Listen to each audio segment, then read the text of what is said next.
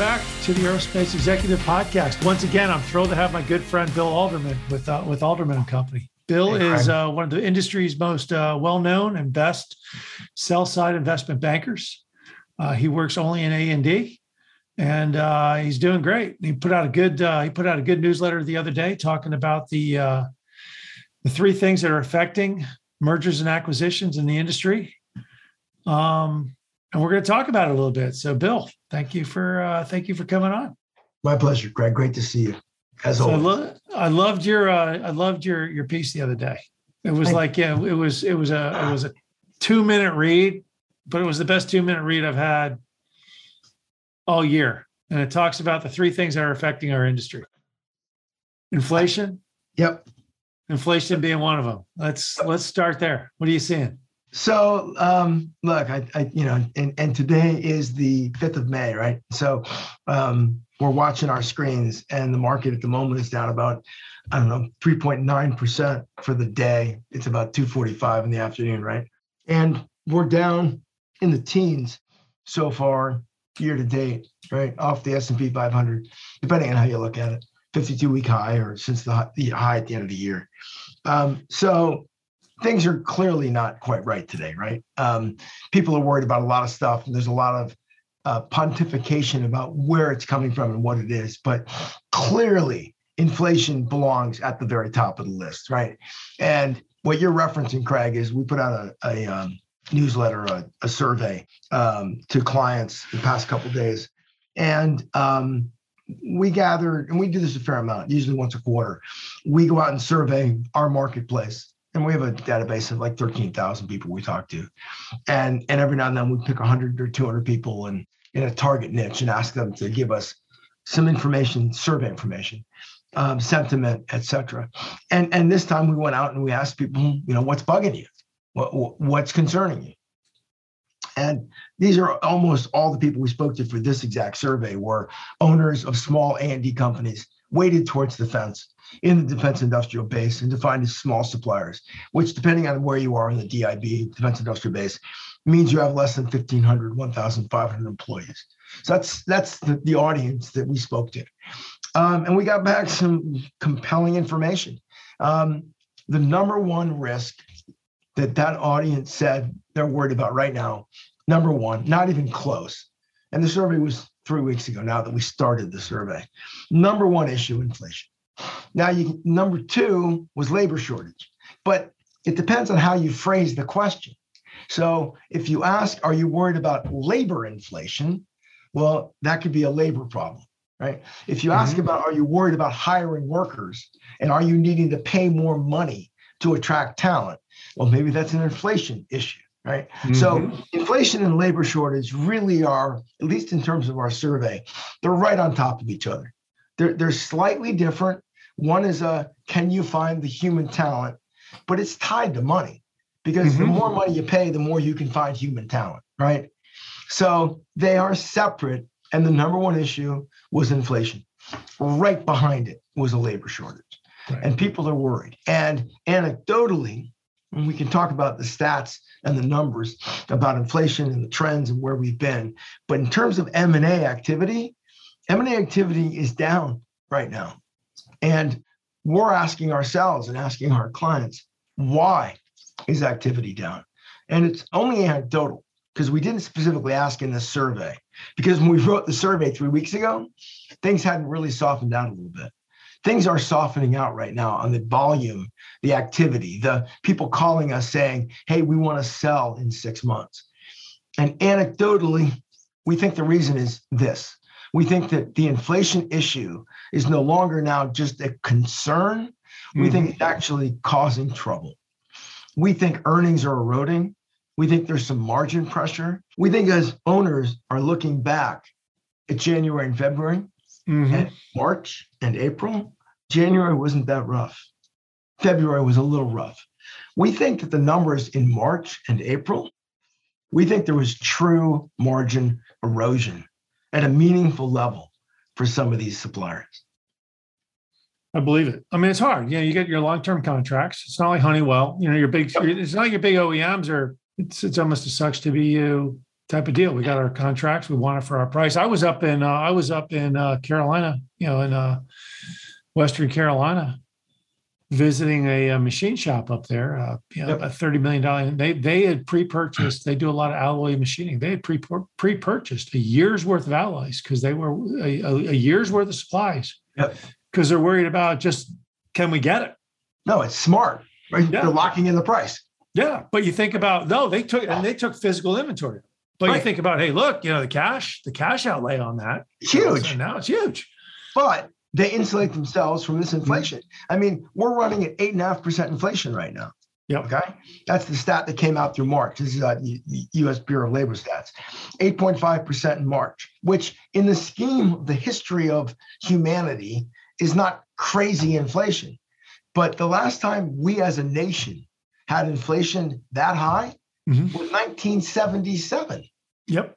Or 19. I'm looking at my chart. I remember that. Yeah, look, I remember those days. I remember those days when mortgage rates. When you remember when mortgage rates went up to 18%. You want to buy a house? Okay, you guys, 18% mortgage. I remember prime.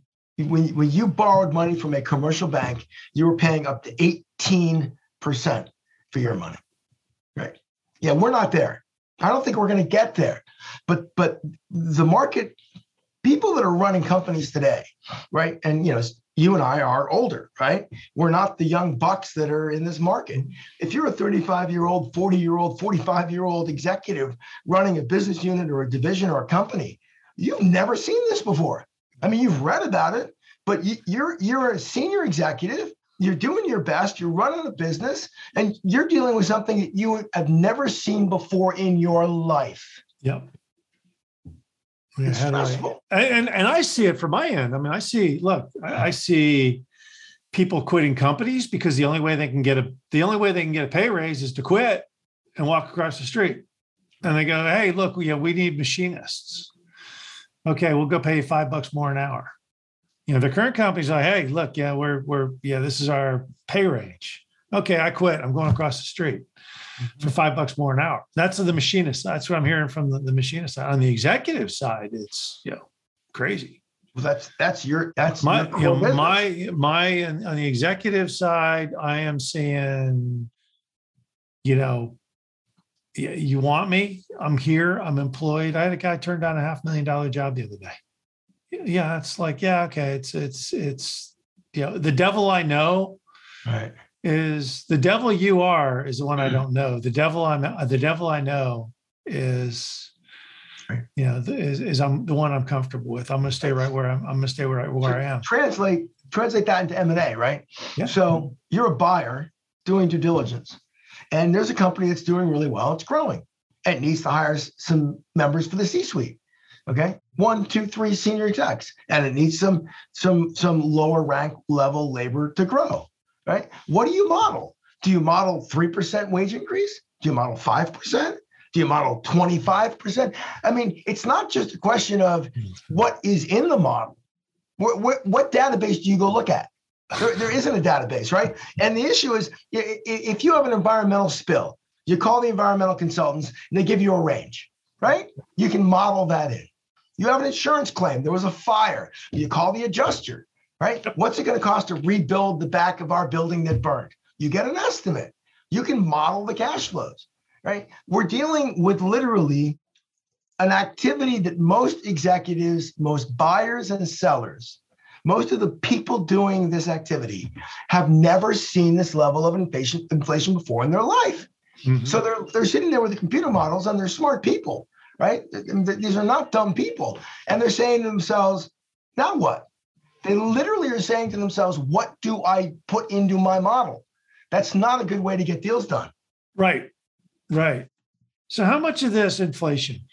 You've been around business a long time. We got Russia going on. So there's raw materials, titanium, oil. Yep. How much of this is supply chain China, which will eventually get, the sine wave will eventually start to work itself out. Yeah. And how much of this is we just put so much money into the economy that we borrowed, the interest rates went down to like nothing. What was it? You borrow 30-year mortgages at 2.5%. Yep. How much of it's too much money chasing too few goods, or how much of it's supply chain, or how So much of it's I'm not an economist, right? I mean, there are people that for a living study this stuff, and I don't have a PhD. And people that are a lot smarter than me that do this all day long can answer better. I will tell you my personal view, which maybe is relatively informed, and that is that what the CARES Act did, and it was the Trump administration that gets credit for the CARES Act, and then it was also a Democratic Senate, or Democratic House rather, and it was the Senate, and it was the new Democratic administration. They all get credit and they all get blame for, to me, what happened, which is the worst biological pandemic event in all of our lifetime hit. Mm-hmm. And they flooded the economy with cash. Mm-hmm. Flooded it. Okay.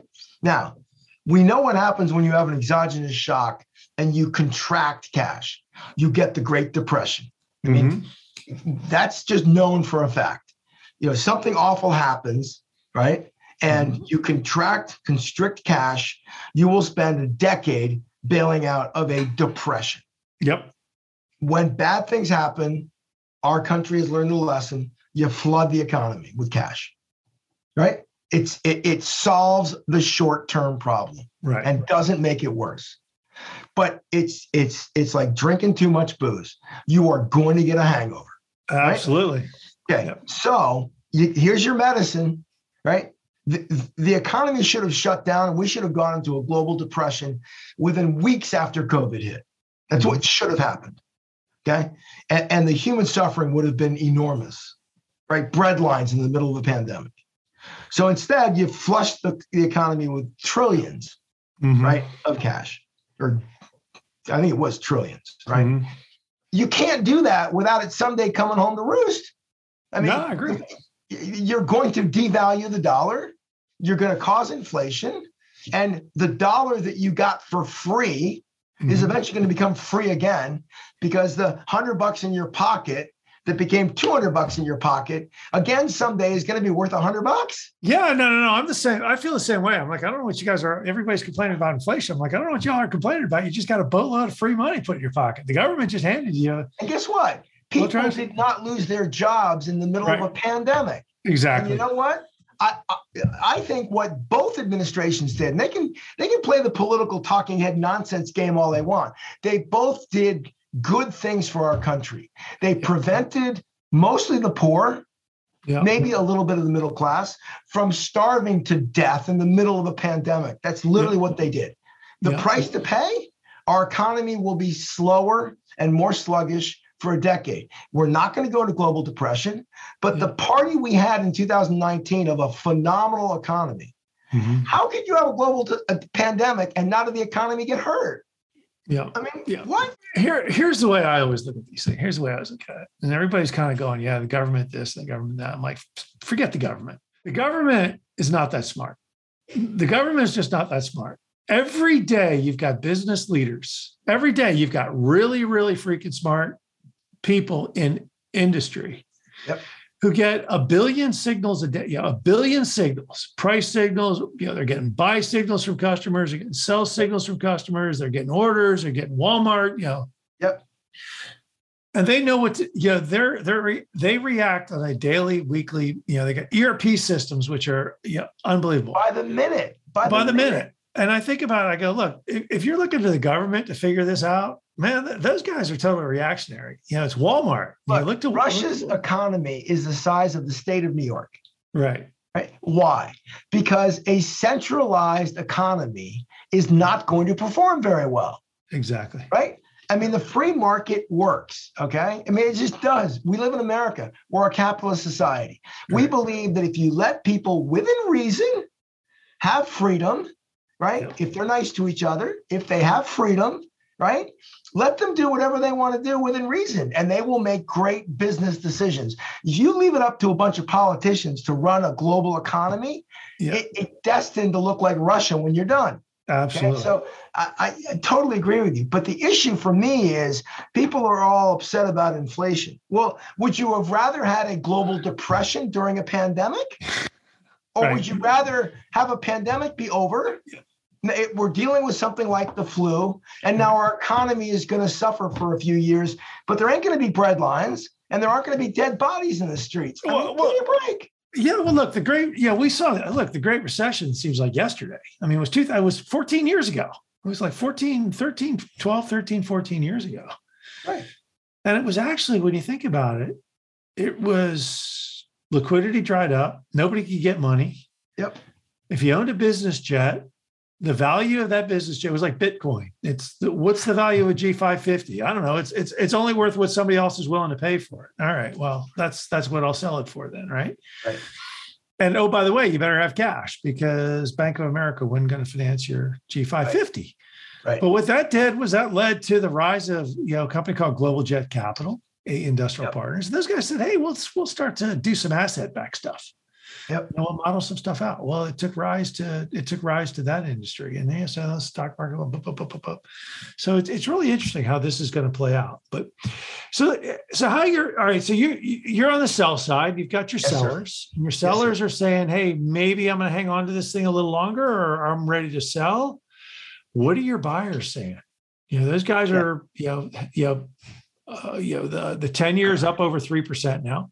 Yep. What are your buyers saying? So it is the market is still skewed and not balanced, right? As a broker, right? And we're just a glorified broker, right? I mean, you're a broker of human talent. We're a broker of companies, right? What we want for us to have a healthy book of business, we want there to be as many buyers as there are sellers, prices to be attractive to both buyers and sellers. So there's a lot of deal flow, right? If it skews in either direction, it's not good for us. So if prices are really low, prices are really high, too many buyers, too many sellers, that's not what we want. Equilibrium, okay? Right now, and I'm on record as saying this, Greg, I thought the floodgates were going to open this year because commercial aviation is coming back. The TSA numbers, air traffic, airlines are flying airplanes that have been on the ground. Maintenance is going to be needed. I thought commercial aviation MRO was going to spike. Okay? I thought defense was going to be good when the Ukrainian war broke out. Defense is going to be better than good. I mean, it was $800 million. Then it was $2 billion. Now it's $38 billion of incremental spend on Ukraine. Okay. So there's a supply base. It's just got to go make $38 billion worth of hardware. Okay. So it should be a really good market. There are buyers. The issue is, and I don't know this for a fact, and the survey that we ran didn't ask this question, but we're going to do a survey again in about 2 months. And we're going to ask this question. Were you going to be a seller this year? And are you holding off because of inflation? I mean, that literally is the question. And I think the answer is going to be, for some sellers, yes. Yeah. Really good article. I just saw something on the internet, and it's on the warzone.com, which is kind of a website. And I'm thinking of looking at Russia. Yep. And people don't, you think about Russia, they punked themselves. One, they showed the world their military is not very good. Correct. Two, they showed the world that anybody who bought its equipment got ripped off. Yep. Because it ain't very good either. And three, it showed that the only sellers in town of military equipment are the U.S. and NATO countries. So, Black Hawk helicopters, Eastern Europe is now clamoring. They're calling Sikorsky now, going, "Hey, can we buy some of those Black Hawks?" Because the Javelin, they can't make the Javelin fast enough. Yeah, but you think about the things that now countries that you never thought would come to the West for stuff are now coming to the West for stuff. And then you think about like the drones. Yep. This could be, for A&D, the floodgate, Russia could have just opened up the floodgates. Inflation be a challenge. Right. There's some opportunity over here too. When you think about fuel costs are high, more LEAP engines need to be built. This could be a boon for Airbus and Boeing and GE. Which needs it. There's so much opportunity. But the question becomes now, it's I'm looking more at the opportunity and going, whoa, it's real. Maybe it's not as bad as, I look at. There's only one reason why this market is not active, very active. Both commercial aviation and defense should be very active for M&A activity right now. The only reason I can think it's held back is inflation. But I don't have the raw numbers, right? We do these surveys. I'm only speaking, Craig, anecdotally, right? Mm-hmm. Phone conversations and emails with clients. We're going to hit the market with a full-blown survey, and we'll be back to you, okay? You'll be one of the first guys to get our results. We can do a podcast if you want. But I think my crystal ball is probably right. I think inflation is what's holding people back right now. I think so too. Let's talk about, I want to ask one more thing. So interest rates are up. You've got private equity groups typically lever up pretty good. Yep. How does this affect the way, I mean, are they going to be willing to borrow money at 6-7% versus the 3 to 4 that they were to buy companies? Response. Or are they just, or the multiple is just going to come down to make up for the? See, I don't think it needs to change that much. Okay. Let's say that you were a buyer and you were using 2% money. Did you really think 2% money was going to last forever? I mean, no. Nobody thought 2% money was going to last forever, right? No. I mean, look, my mortgage is down around 3%. God bless, okay? But the reason it's 3% is because I knew it was not going to stay there for very long, right? Right. Okay. But here's the thing. If rates go to 18%, it's going to have a huge impact, a negative impact, huge impact on M&A activity, because that's enough to really move the needle. Yeah. But as somebody really smart once told me years ago in my M&A career, whether it's tax rates or insurance rates or anything else, if something goes from 3% to 5% and your deal blows up, you shouldn't be doing the deal. Right. I mean, if it's that razor thin that you're borrowing today at 4% and in 2 years you're borrowing at 5.2% and now your deal blows up, you just did the wrong deal. Yeah. Right. So my response is, if rates go up a little bit, Craig, only the worst of the worst deals are going to have a problem. Okay. Because deals shouldn't be done that tight, right? Right. But if rates go to 18%, then, Katie bar the doors, right? Because it's going to be ugly while people are saying, I ain't doing no deals. Yeah. It's really funny. I used to have a good friend. He lived up, you'd remember this guy. You remember the guy who used to get on TV? He says, when your bank says no. Yes. We say yes. Joe Goria. Joe was actually a good friend of mine. He passed away a couple of years ago. He's a good friend of mine. Sorry. And you listen to his story. I go, Joe, how'd you get into the banking mortgage business? He goes, everybody thought I was nuts. He said, I started my mortgage company when rates were 18%. And everybody said, you're stupid. He goes, no, I knew it because they wouldn't stay at 18%. I was going to refinance everybody down and make a little spread in the middle. Yeah. You just got to look at, I think everybody's got to look at the opportunity. All right. If it's a good time to buy now because rates are at 5%, they could go up if they get up to, a gajillion. If inflation goes to 13% for 2 years, it's going to be ugly, right? Yeah, I agree. If the prime rate goes to 12%, it's going to be ugly. Okay. Mm-hmm. I'm not saying that couldn't happen. I think right now, and we should go look at the stock market and see where it's at the moment. We could be facing a full-blown correction here, right? The market could be down 20% from high to low today or tomorrow or the next day, right? It really could. That's sort of the environment we're in. Do I think the market's going to correct and go further down? I mean, it went down 40% during the Great Recession, right? I don't think that's where we're going, right? I don't think so. And could inflation go to 14% and stay there? Sure, it could, right? And I think there's enough concern that people are saying, wait, where's this going, right? That there's enough concern about, we don't know where it's going. I'm optimistic that in the next 30, 60, 90 days, it's not going to resolve, but it will plateau. And there'll be confidence amongst business executives that, hey, it's not going to 13%, right? Mm-hmm. Prime's not going to 12%. We're going to get through this. I'm a little bit in this camp. Oil is $106 a barrel. It's probably going to stay about 100 to 106 bucks a barrel. You're not going to see 200. World supply chain is going to figure itself out. Russia's doing a little jig. They're saying we're making a crap, or not Russia, but Saudi Arabia is making a crap load of money at $100 a barrel. They don't want to see that. They don't want to see demand fall off. Marginal cost equals marginal revenue. Yep. We're at $100 a barrel. Everybody can plan for $100 a barrel. So we've probably seen the worst of that. I think we're probably seeing, once the supply chain shock out of China plays itself out, we see where that is by the end of the summer. Yep. Everybody can start to plan for it. It's interesting though. I saw your survey and I thought it was really interesting. So what is the big concern now? Are businesses going to start to reshore from what you're seeing? They are. It's happening. There was an article I read yesterday that buffer stock, domestically made buffer stock, is going to permanently add cost to the system.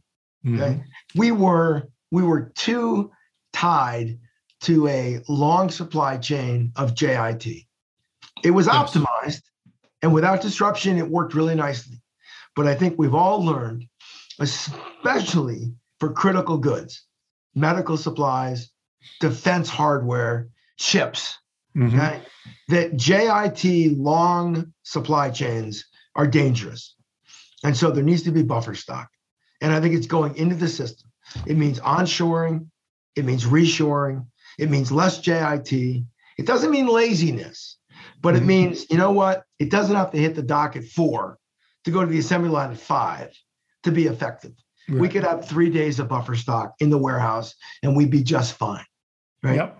Zero buffer stock is gone on critical supplies, right? On PPE, it's probably 90 to 120 days of national demand, right? But leave that as it may. I think the answer to your question is reshoring and onshoring. Yeah, especially in critical industries like defense, we're seeing it. It's here. And the private equity, you think private equity is looking to more, your buyers are looking to more closely, you're an A&D guy. So a lot of this stuff is ITAR, it's ITAR restricted anyway. So it's, it's a lot of it's in the US, but are they looking more and more and more to that? Like if it's, what's it's more valuable. It's more valuable. A domestic supplier to the Defense Department that was maybe marginally attractive to private equity 2 years ago, it's no longer marginally attractive. It's attractive.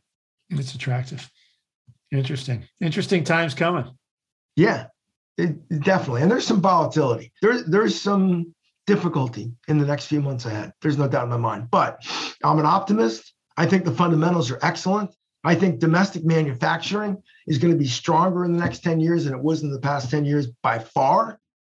And I think that the commercial aviation is recovering. The global pandemic is becoming endemic. I think Boeing, Airbus, GE, the supply chains are going to be stronger, healthier, good demand. Defense, we got to build our defense. We got to build the defense industrial base. This little, and it's not that little, but this little issue of inflation, we will get it behind us soon. And then I think we've got a really good run for 5 to 10 years. I agree with you. I think this inflation thing, I think it's a speed bump, and the opportunities on the other side of it will be monumental. I think the just the reshoring of manufacturing alone could add hundreds of thousands of jobs to the United States at good wages. Yes, it drives costs up, but the economy. Everybody says, "Hey, look, globalization hurt the American worker." It did hurt the country. It hurt the country. Absolutely, absolutely. There's no doubt. Real wages in the Midwest fell, and now it hurt the country. And now all of a sudden, now we're going to say, all right, we're going to pay a little bit more, but we will have good, healthy wages, good, healthy communities with good jobs behind us. It's going to be a fun time. I think we got a fun ride ahead. How do people get a hold of you, Bill? Phone number. I'll give you that, and an email address. It's I'll put it in the notes. Give it to me now. Give it to everybody now. Phone number. My personal mobile number, 914-414-4070. Email address. My initials, WA, Whiskey Alpha, @aldermanco.com. Bill, thanks for coming on. It was great. Always love talking to you. Craig, you're the man. We'll do this again soon. Very soon. Thank you. All the best, Craig. I hope you enjoyed the latest edition of the Aerospace Executive Podcast. You can reach out to me directly, Craig at NorthstarESG.com, or check us out at www.northstaresg.com. You can subscribe to this podcast on iTunes, Stitcher, Podbean, or on YouTube. Just do a search for Aerospace Executive Podcast. Thanks again. I'm Craig Piven.